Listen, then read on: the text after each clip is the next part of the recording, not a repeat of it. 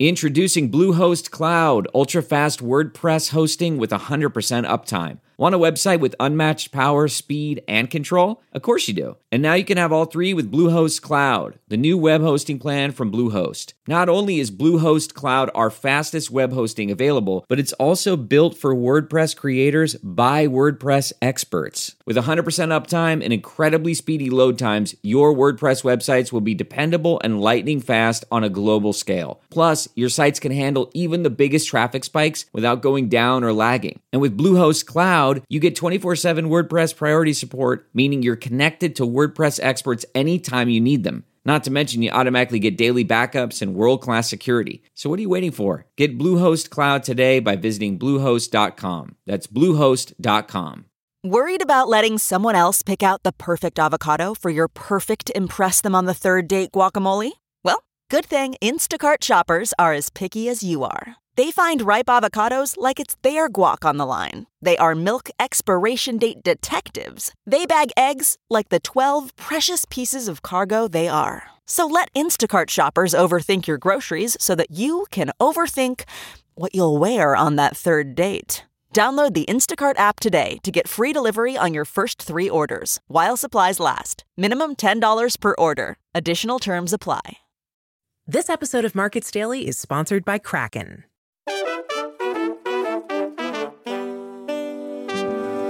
It's Tuesday, September 5th, 2023, and this is Markets Daily from CoinDesk. Hi, Michelle Musso here with your Crypto Markets Roundup. And on today's show, we're talking Bitcoin, international policy frameworks for crypto, and more. And just a reminder, CoinDesk is a news source and does not provide investment advice.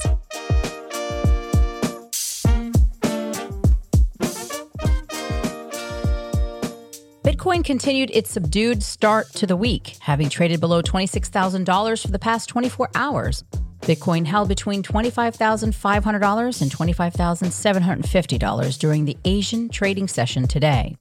The enthusiasm following last week's ruling that the SEC must review its rejection of Grayscale Investments' application to turn its Bitcoin trust into an ETF has subsided, with other applications that are still kept waiting by the U.S. regulator. The broader crypto market remains in a similar sideways trend, with the CoinDesk Market Index down to 0.42% in 24 hours.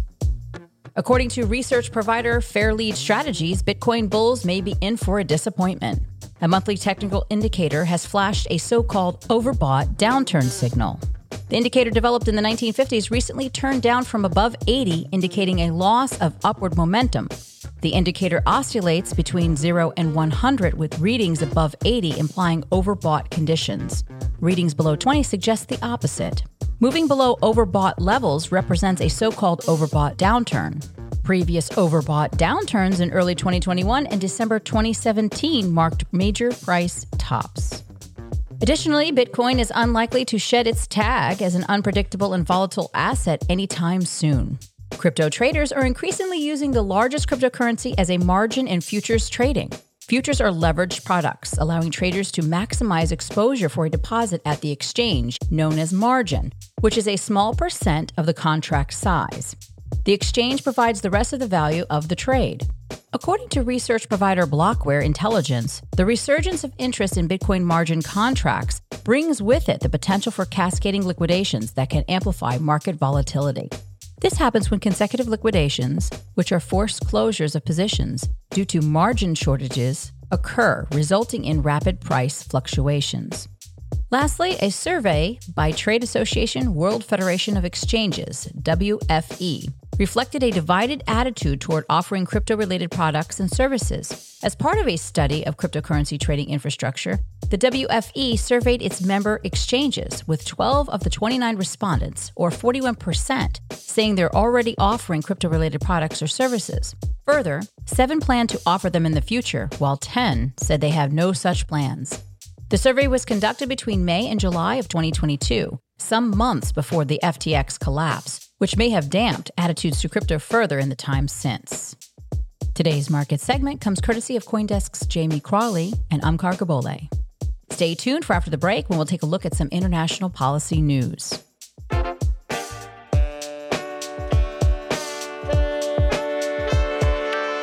Meet the all-new Kraken Pro, the powerful, customizable, beautiful way to trade crypto.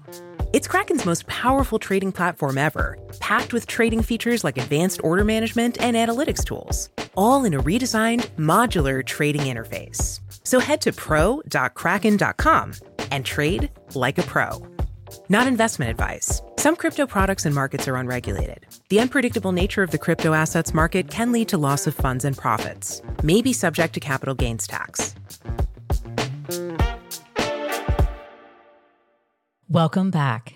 The Financial Stability Board, the FSB, and the International Monetary Fund, or the IMF, are set to introduce a joint paper on global crypto policy. That's according to a Tuesday letter from the FSB chair. The FSB, a global standard setter, and the Global Economic Agency, IMF, are presenting the paper at this weekend's G20 summit. The paper includes a roadmap on the implementation of policy frameworks for crypto, including global coordination, cooperation, and information sharing. The paper was requested by India, which holds the G20 presidency until December. It is a response to the need, quote, a comprehensive policy response, unquote, to the risks crypto presents.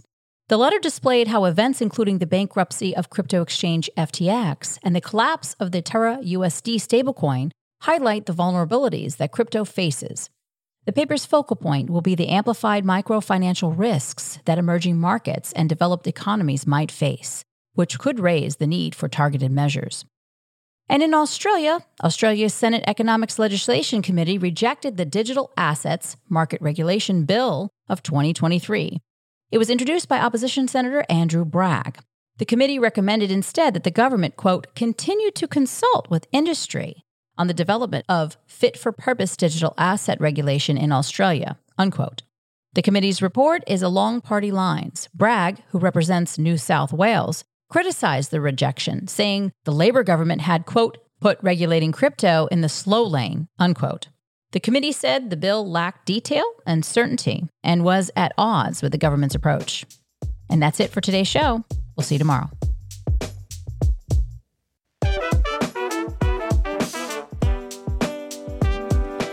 And that's our show for today. Thank you for listening. I'm Michelle Musso with Markets Daily. And for those of you who are still with us, we'd love to hear what you think.